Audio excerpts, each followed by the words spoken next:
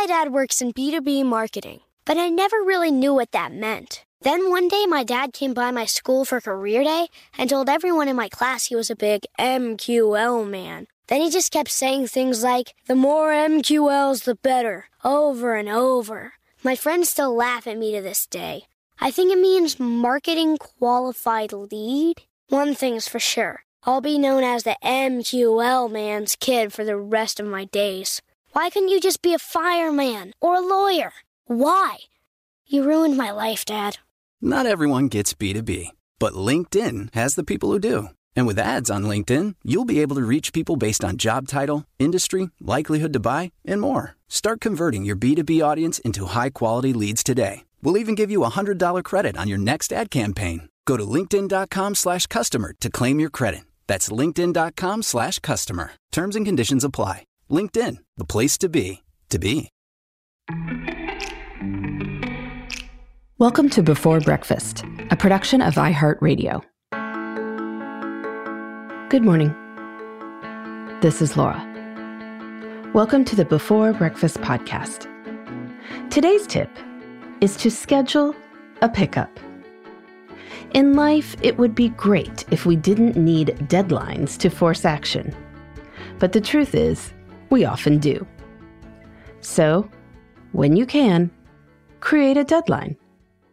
That might be just the nudge you need to get going. We'll be putting our house on the market in the next few months, and so we're trying to clear out some of the clutter that inevitably builds up in 10 years of living somewhere. The sale itself will force some of this, but until that point, it's always easy to put off cleaning for some other time. But a few years ago, I realized that there was a good way to force myself to get going on the clutter clearing. I would schedule a pickup from a charity that collects donations from people's houses. That would force me to have the clothes, books, toys, or furniture I wished to get rid of out on the porch by that particular scheduled day. We schedule pickups with Green Drop, whose collections benefit several different nonprofits, such as the Red Cross. But there are probably organizations in your neighborhood who will do the same thing. If not, you can similarly force a deadline by arranging for a friend to come help you at a specific time and help bring your donations to a processing center. You might be willing to waste your own time, but probably not hers. So this version of scheduling a pickup will similarly force the issue. When I schedule a pickup, I get the donations moving. If I don't, I might not. The same philosophy plays out in all sorts of ways. Many important things in life don't come with automatic deadlines attached. So you need to schedule a pickup. That is, create your own deadlines. Maybe it's that you want to travel somewhere or write that book before an upcoming milestone birthday. If you keep meaning to fix up a bathroom, planning a dinner party can be a great forcing mechanism. You want the bathroom to look nice for your guests, so you block off the weekend for a paint job. It's scheduling a pickup in a different form.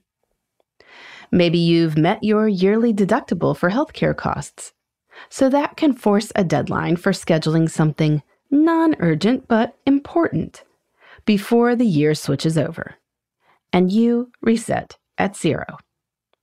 And of course, we've all heard of people finally changing up their wardrobes, getting a new haircut, and maybe doing a little teeth whitening or Botox before a major high school reunion. A suddenly created deadline tends to force things.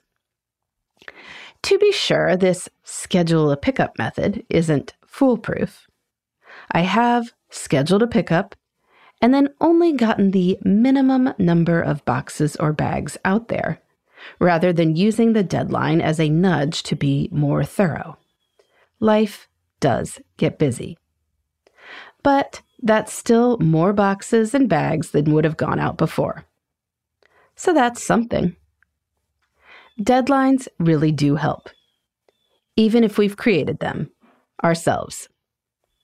So, today, think about what you've been putting off in your life. How could you create a deadline that feels real enough to inspire you? Think this through, and you just might get a lot more done. In the meantime, this is Laura. Thanks for listening. And here's to making the most of our time.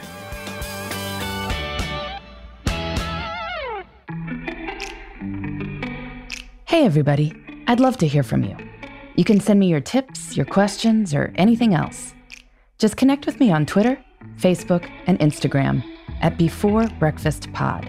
That's BE4, then breakfast, POD. You can also shoot me an email at beforebreakfastpodcast@iheartmedia.com. That Before Breakfast is spelled out with all the letters. Thanks so much. I look forward to staying in touch.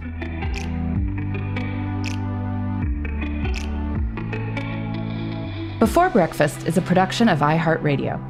For more podcasts from iHeartRadio, visit the iHeartRadio app, Apple Podcasts, or wherever you listen to your favorite shows.